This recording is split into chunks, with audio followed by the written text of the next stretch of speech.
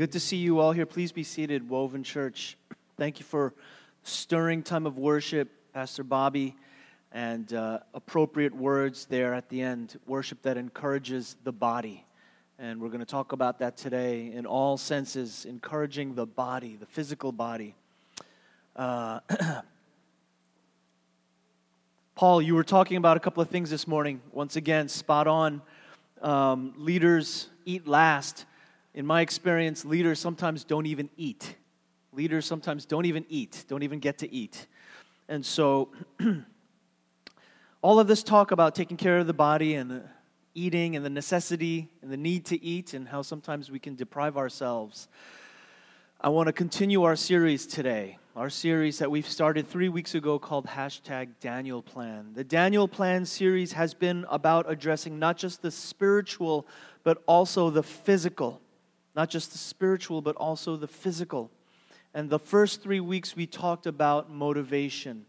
Because in order to make a physical change, in order to make any change, we have to talk about the underlying motivational drivers. What motivates you not only to change today, but to make a sustained change that will last the next 3 months, the next 3 years, the next 30 years. And so sustained change requires some kind of a motivational switch. And so the first 3 weeks we talked about that. Today I'm going to change gears and talk about this connection between physical and spiritual. So the Daniel Plan series is about the physical body. Some of us are going to start some exercise. Some of us are going to lose some weight. Some of us are going to eat better. Some of us are going to rest more. Some of us are going to use devices less. Some of us are going to do something along those lines, and that's what this Daniel Plan series is about. And we're going to make those commitments together. But before we actually make those commitments and we activate them, today, for the next week or so, I want to talk about this connection between the physical body and the spiritual part of ourselves, our spirituality and physicality. And I want to do that, and I want to start off and set the stage with an anecdote. Tell you a story. Almost 20 years exactly, 1998, I guess I was about 21 years old. I was about 21 years old, and I was working in New York City in an office on 32nd Street, Midtown Manhattan. I commuted, I took the bus and then the subway in every morning at 8 and out every evening at 6. And one day I arrived in the office, and I remember at about 11 in the morning, I began to feel overwhelmed. And it was something I've never experienced before. It was these crashes. I began to crash. I began to feel plunging. I began to all of a sudden feel like I'm hopeless. And it was the onset of depression. And I remember sitting in the stairwell of the office and kind of with my head in my hands, not knowing what's going on, and feeling these heavy plunges and this depression that would last for about 6 months. It would last for about 6 months. And during that time, I was very confused. I was so depressed that I had thoughts, crazy thoughts, like I wish that I could go to a war or something and be a soldier, so that, I didn't have to do the horrible deed myself. That's how bad it was. I was hoping that, in the line of fire or something, or in a noble way that I could just be done away with, because I couldn't take the pain. And if anybody knows what depression feels like, you know what I'm talking about. If anybody doesn't know what depression feels like, it is exhausting. It is mentally exhausting. You feel like your brain is constantly running high RPMs, it's burning, and you're just having to kind of, you're just trying to have to stay alive somehow. That's what depression feels like. And I was very confused at that time because in that season of my life, I was experiencing spiritual revival. I was experiencing profound things, attitudinal changes. I was motivated. My motivation was changing my spirit, my attitudes. I prayed more than I ever prayed. I was experiencing a profound spiritual awakening. Why, God? Why then am I experiencing depression? Why am I depressed? I'm repenting of my sins. I'm experiencing change, profound change. Why am I depressed? I'm doing everything right, God. And then one morning, as I was waiting in the lobby for the elevator to pick me up and to take me to the third floor, I looked in the mirror. And I remember what I saw in the mirror was a zombie. And the zombie that stared back to me was 135 pounds. I'm about 5'9", 5'10". 5'10". 135 pounds for 5'10" is very, very underweight. I saw dark rings under this zombie's eyes. I saw somebody that needed a haircut, somebody that looked unfed. I saw death. And from that moment, I realized if I don't do something, then this is only going to continue. And I started doing the most interesting things. You'd think that I would have some kind of deeper spiritual journey, or I would have some kind of an emotional or some kind of a counseling. I did none of those. You know what I started doing? I started doing pull-ups. Listen, my younger brother was in the Marines at that time, and he told me just in passing, in order to be in the Marines, you have to qualify by doing 20 pull-ups. 20 pull-ups in order to be in the Marines. And I said, ain't no way my younger brother's going to best me. And so whenever I had a spare moment, there was a part in the back section of the office, kind of off to the side, where there was a bar. And whenever I began to feel exhausted or tired, I'd go back there and I'd start doing pull-ups. And, I'd do those kind of I was like Captain America before he was Captain America, if you've ever seen the movie. If you know what I mean. Chris Evans, that's the actor's name. Am I right? Did I get that right? That's what I looked like before he became Captain America. So just do a couple of pull-ups. And then the next day, I do a few more. Well, the next month. And then the next month. And the next thing you know, I was able to do, just go all the way. Another thing I started doing was forcing myself to eat. I never ate very well my entire life. I never ate well. I never cleared my plate. That's why I was not just severely underweight, I was skeletal. And so I forced myself to clear my plate no matter what was on there, no matter what. I stopped getting junk food, and I just started getting the healthy. In Korean, we call it doshirak. And they had these things since we were not far from Koreatown. I would just get, and whatever was there, whether I liked it or not, I lost my appetite. I had no taste for food anyway. I made sure I cleared everything. And another thing I did was after work, once I came home, I started moving around. I would go to the park about a block or two away. I'd go to the park and I'd shoot hoops. I wasn't very good at basketball either, but I would just shoot hoops for about 40 minutes before dinner and make sure I just got some movement in. Just opened up my chest. Now here's the miracle that happened after doing all of those things. Pull-ups, clearing my plate, moving around. The miracle is, in about 3 to 5 months' time, and I was 21 years old, I jumped up from 135 pounds to 160 pounds. I gained almost 30 pounds in about 3 to 5 months. That's a miracle for me because my entire life I tried to do that. I was never able to succeed. And for the first time in my life, I gained weight. I've kept that weight on, but the greater miracle above that is that I've never been depressed again.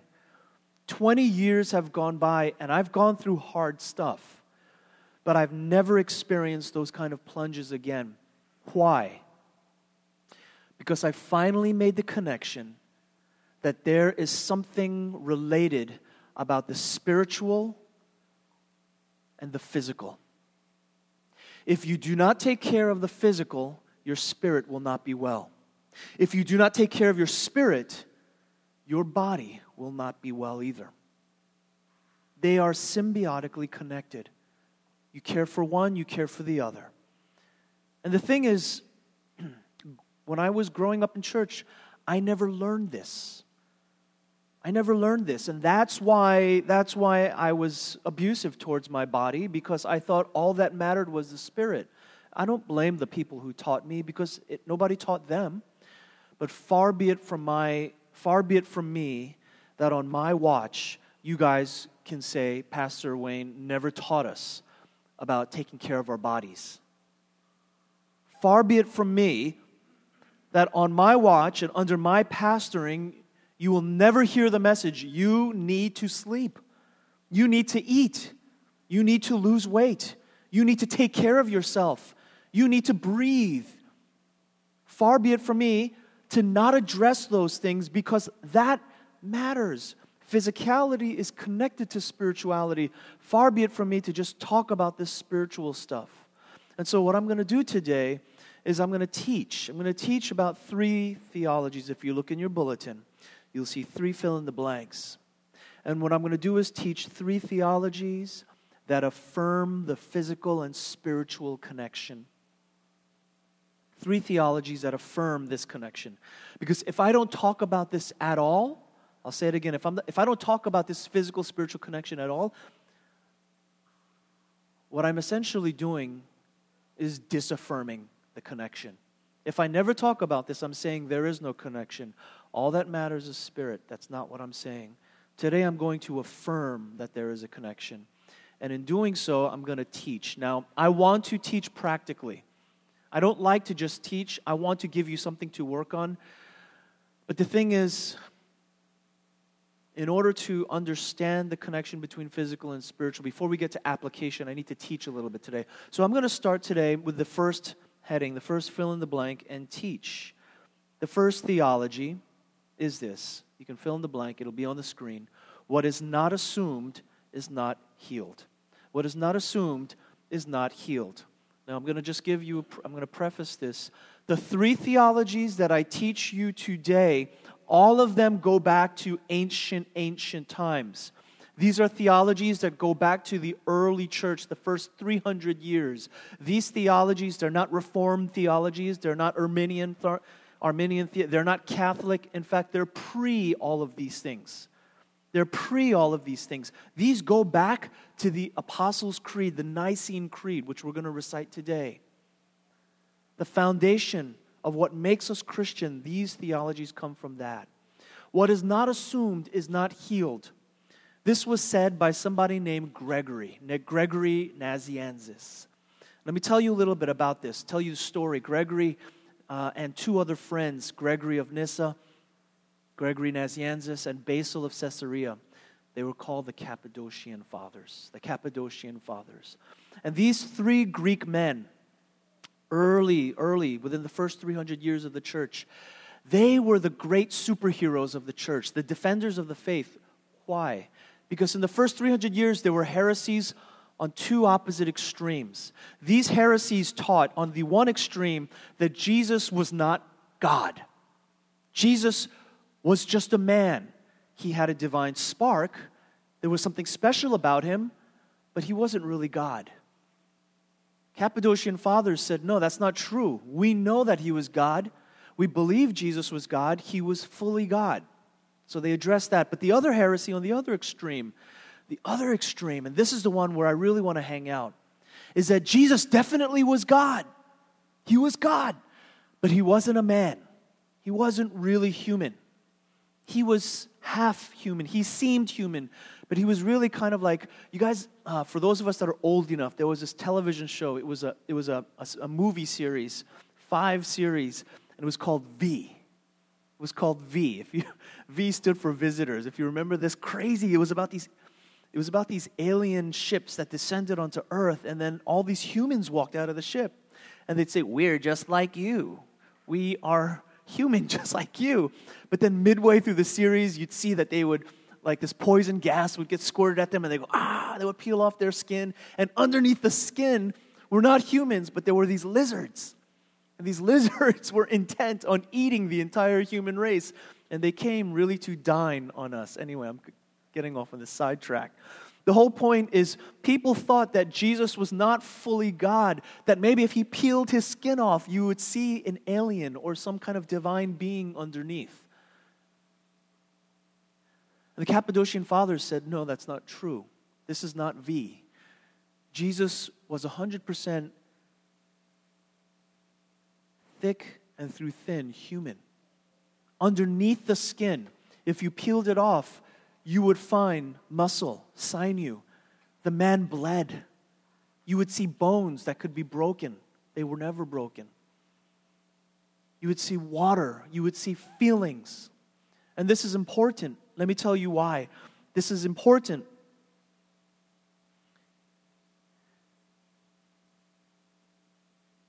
Because in order to heal us, Jesus had to assume everything. Now, when we say what is not assumed is not healed, this word assume means to take up.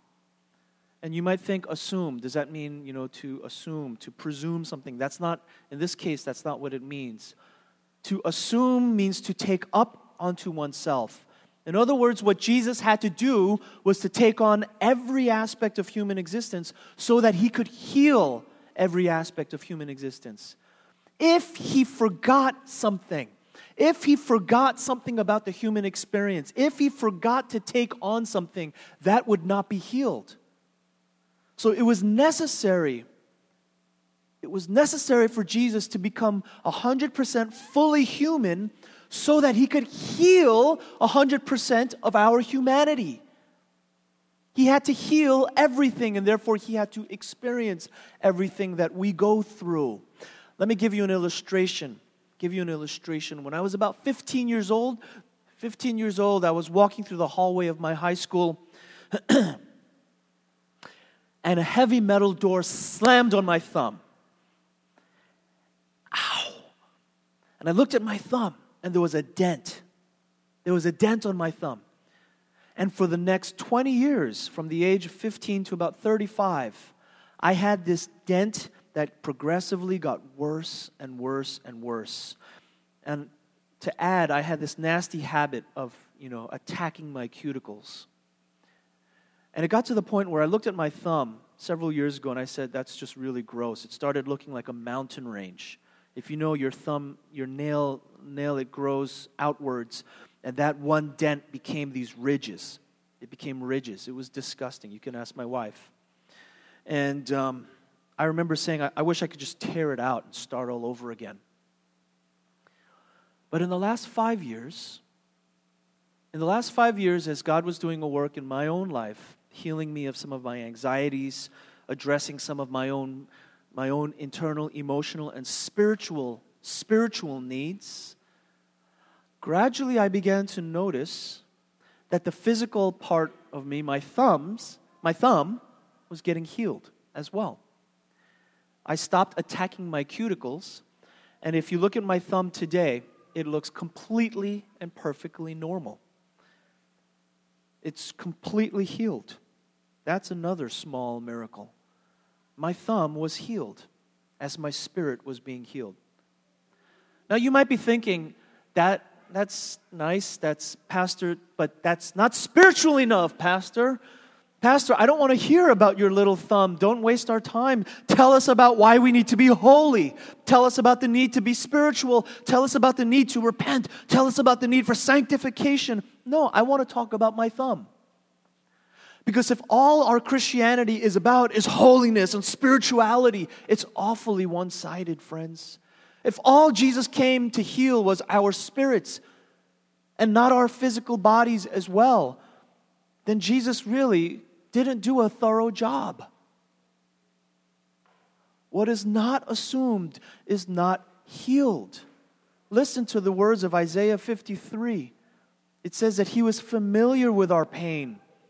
He took up our pain and suffering. By his wounds we are healed. And in Ephesians 1:9, we see that Jesus not only became a man to heal spirits, but all of the cosmos, everything in heaven and on earth, it says. In other words, Jesus is not about the business of just saving our souls, but discipling and healing not just our bodies, but all of matter. For in the end, friends, resurrection entails not just our spirits, but our bodies as well. How many of you have a nasty thumb? How many of you have something more than that? How many of you have something that is reeking, stinking, rotten? Something about you that is just going bad. Something about your body. You know, at the end of today's service, this is Communion Sunday. It's the last Sunday. You know, we break the bread. This symbolizes Jesus' body and the blood. You know, when we do Communion Sunday, we don't just do imaginary eating. We eat something. We eat something real. We participate. We experience taste, material. It's an affirmation of material creation. And what we're going to do, I'd like to do something today. In full belief and in trust that Jesus healed 100% of the human experience, I'd like to actually invite you, I'll kind of administer the sacrament, but thereafter I'm going to leave it to you to come up and partake by yourself. And what I'm going to do is I'm going to stand off to the side here.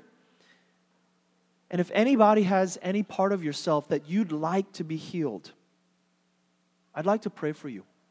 If you feel like I have a rotten thumb, or if there's something else in my body, and I'd like for it to be healed, I'm going to invite you, you can come over there before you take communion, just step to the side, visit with me, and allow me to pray for you. I want to pray for healing. It's not me that does the healing, but in full confidence, Jesus assumed everything. Jesus heals everything. I want to invite you to be prayed to be healed. The second heading, the second theology. So the first is what is not assumed is not healed. In other words, Jesus took on all of our experience and therefore healed everything. Healed all of our bodies. This second theology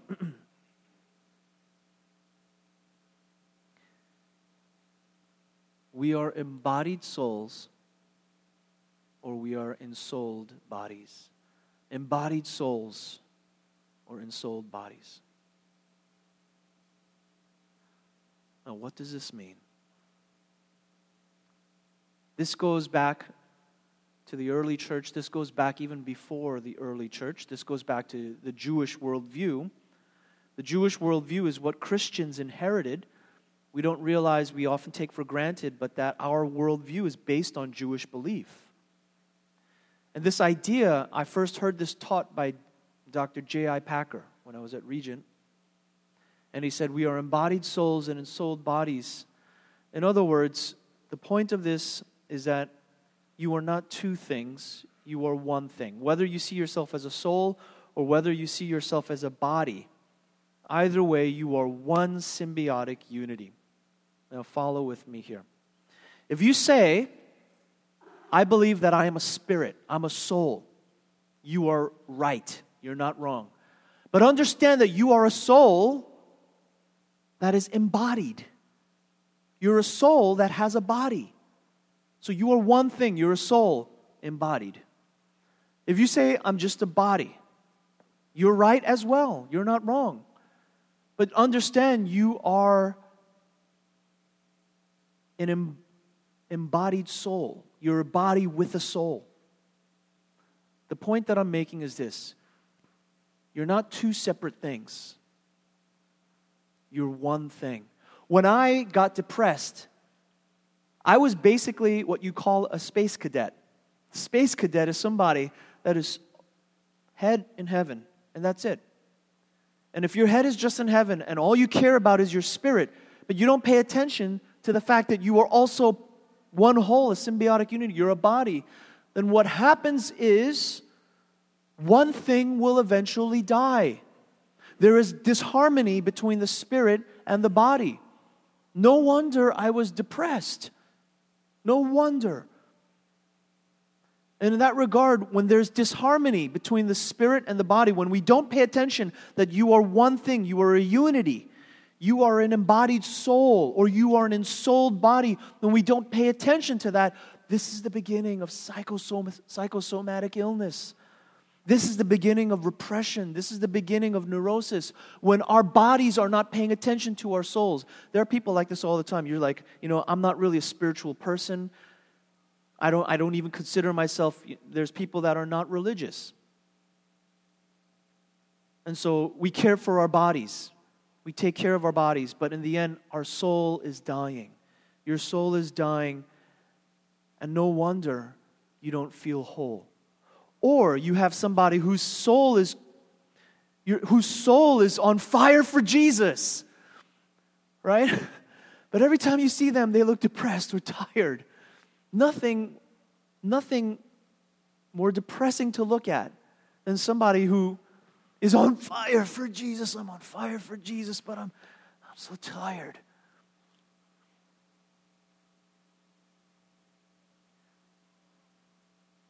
The body and the soul are intertwined. When Jesus says in John chapter 20, Thomas, come over here. Give me your finger and put it in my side. And when Thomas felt the wound, he was able to feel a body. He answered, my Lord and my God. When Jesus resurrected, he was a reunited body and soul. What we believe in the resurrection and the second coming of Christ is that all of our bodies and souls will be united, reunited, and harmonized. Think about this. Resurrection, we think about resurrection as separation from the body. We think that resurrection is the separation of my soul from my body. Resurrection is not actually the separation of soul from body. Resurrection is reunion of soul and body. Some of you are already dead. You are the walking dead. Why? Why are people the walking dead? Because on the one hand, we're not taking care of our bodies. Our bodies are really in the process of necrosis and death. Our bodies are dying. Whether it's through abuse or intake of things that are not helping, we are in the process of dying. Or on the other end, your spirit is dying. There are behaviors, there are soul-killing behaviors, things that we're doing that are killing our souls. And whether it's one or the other or both, as you are dying, maybe what we need is not just healing, but resurrection. Resurrection. And if you follow what I'm saying, what is resurrection? Resurrection is reunion. Resurrection is harmony. Harmony of the spirit and the body. Friends, listen, in 2018, as we do this Daniel plan, are you seeking resurrection? I think that is apt. To seek a resurrection, a harmony of body and soul is necessary. So again, during communion, I want to invite you, even as the music plays, to be healed and to be resurrected. Okay, so the first theology. What is not assumed is not healed. What does that mean?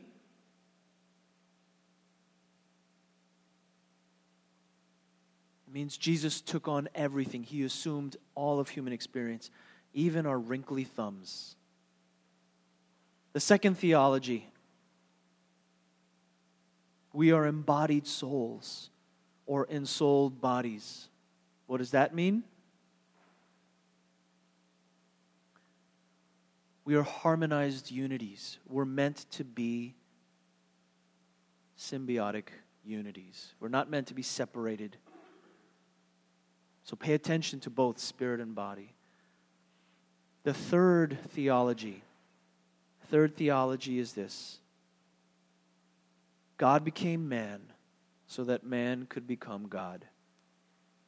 God became man so that man could become God. This also goes back first 300 years of church history. There's numerous theologians who've said something like this in the early church. But if that makes you nervous, you can put the word like there so that man could become like God, like God. Now, there's a reason why those early church fathers said it like that, so that man could become God. They said it on purpose, but I'm not going to get into that. So think, God in heaven became man in Jesus Christ so that we, humankind, could become like God. So that we, humankind, could become like God. What we're talking about here is evolution. It's spiritual, but it's a physical evolution as well. This process that we go through when Christ changes us, we experience justification. After that, we experience mortification. Mortification is a necessary process. To mortify, what does that mean? Mort. Anybody know? Mortify. Mort means to kill. What do we kill? We kill sin. We kill the things that are killing us. We're killing the chemicals. We're killing the addictive behaviors, the soul killing. We have to kill those things, or else it will kill us. And in the process, we experience this thing called vivification. To vivify. To vivify means to come to life. As we vivify the good things in our nature, the good thing, the Spirit kills the bad things, vivifies the good things, and then we're experiencing this process called sanctification. Sanctification, which means you're becoming holy, different. People recognize this. This is a real process, friends. This is not where I'm just teaching theology. This is something that you see in people's lives. You see this in people's lives. You've seen it. You've seen it in your friend. You've seen it in a mother. You've seen it in a brother. You've seen it in a cousin. You've seen somebody changing. You've seen it in a child. You've seen this person sanctifying. Because the bad things are being put to death. The good things are being brought to life. And this person is becoming sanctified. But here's the thing. It doesn't end there. The process of evolution continues from sanctification to something called preservation. Preservation, this is my favorite part of the doctrine. Preservation means God will preserve you till the end. God will keep you. He has the power. He has the ability, the strength to preserve your sanctification to the rest of your life so that you don't backslide repeatedly. So that instead of backsliding, you're making progress throughout your life. Your sanctification is taking you from glory to glory, from holy to deeper holy, from humble to humbler and humbler. You're becoming a beautiful, beautiful person. Have you ever seen a beautiful elderly person? Somebody who's walked closely with God? Let me just tell you really quickly, the president of the Evangelical Covenant Church, he's an older man. He's retiring. He's said he's done. This is a person on the verge of retirement. I've watched him in the last 10 years as he's gotten older and older. This is somebody that's humble. I know him personally. He's been attacked many times. Attacked. Talk about being a leader, right? But in the midst of those attacks, even public, he has never lashed out. He has never shot back. He's never been defensive. But he's continually said, what can I learn? What can I learn? And from the front, in front of 1,000 people, this week I had the chance to stand in his shoes a little bit and to stand in the front to deliver a short speech in front of a large group of people. He's never lashed out and said, well, those people are saying this and those that. He's never done that. Friends, preservation, the doctrine of preservation means that till the end, God keeps you. The growth, the progress, the holiness, God sees that all the way to the end of your life. In other words, we are becoming holier and holier. But here's the fun thing. It still doesn't end there. It doesn't end there. Because what happens after you die? What happens when you die? There is more. There is something called glorification. Glorification. We Christians believe that with the resurrection of all things, with the second coming of Christ, we resurrect. Our bodies and our spirits are reunited. We live again. When I hug you, I will feel the warmth of your body. I will feel your back. The endorphins will flow once again. Resurrection, glorification is the glorification of our bodies. Just like Christ resurrected a physical body and was glorified, the first of many brothers and sisters, we too will experience that glorification. What we're talking about is these physical bodies will one day be glorified. I don't want to talk about scientific evolution, but I can tell you what Christian evolution teaches. Christian evolution teaches that these physical bodies that have the flu, that defecate, that smell, that need daily showers, will one day be perfected. That back that hurts, that thumb that's wrinkled, the knees that creak, all of this is meant to be perfected. Why? Because what is not assumed is not healed. In order to resurrect us completely, just like He was resurrected, Jesus had to have this whole physical experience. Friends, your body matters. Your physical body matters. It is not just a byproduct of the Spirit. That's Gnosticism. That's more Greek than it is Christian. Our physical bodies will one day be glorified. I want to invite you to close your eyes at this time and invite you to think, to reflect, where can I take care of myself better? We are just a few weeks away from making a personal commitment. Yes, I'm going to call on you. We're doing the Daniel Plan thing together. We're doing the Daniel Plan thing together. While we are at the retreat, you will get a chance to make that commitment, whatever it is. But consider now, what area of my life is disharmonized? Where do I need reconciliation between my spirit and my body? To reflect on what change you would like to make as we start the season of Lent at the retreat.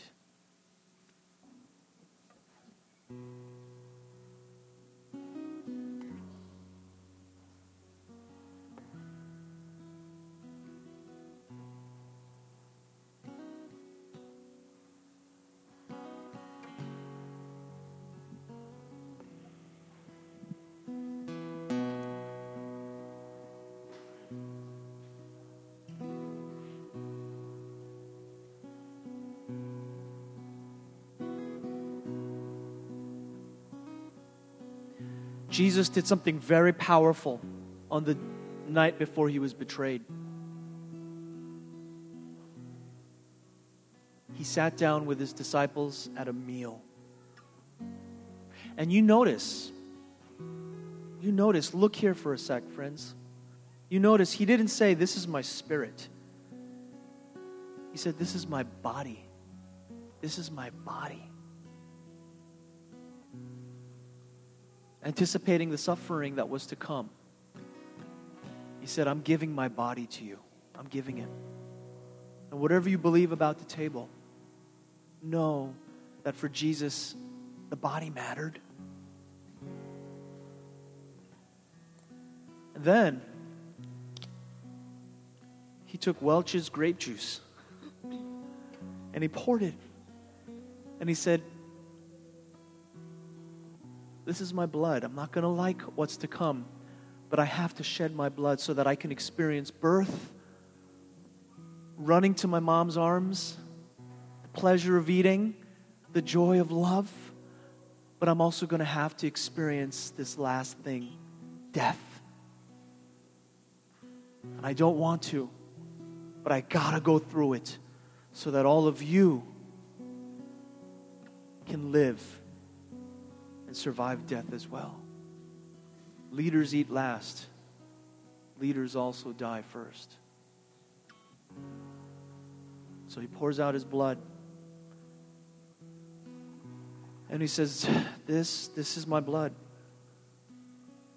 Blood of the new covenant. When you drink it, remember me. Remember me. This has been a Woven Church podcast. Woven Church is a multi-ethnic missional church that meets in West Houston. We invite you to check us out on Sunday mornings at 10:30 a.m. To find out more, visit us online at www.wovenchurch.org. That's www.wovenchurch.org.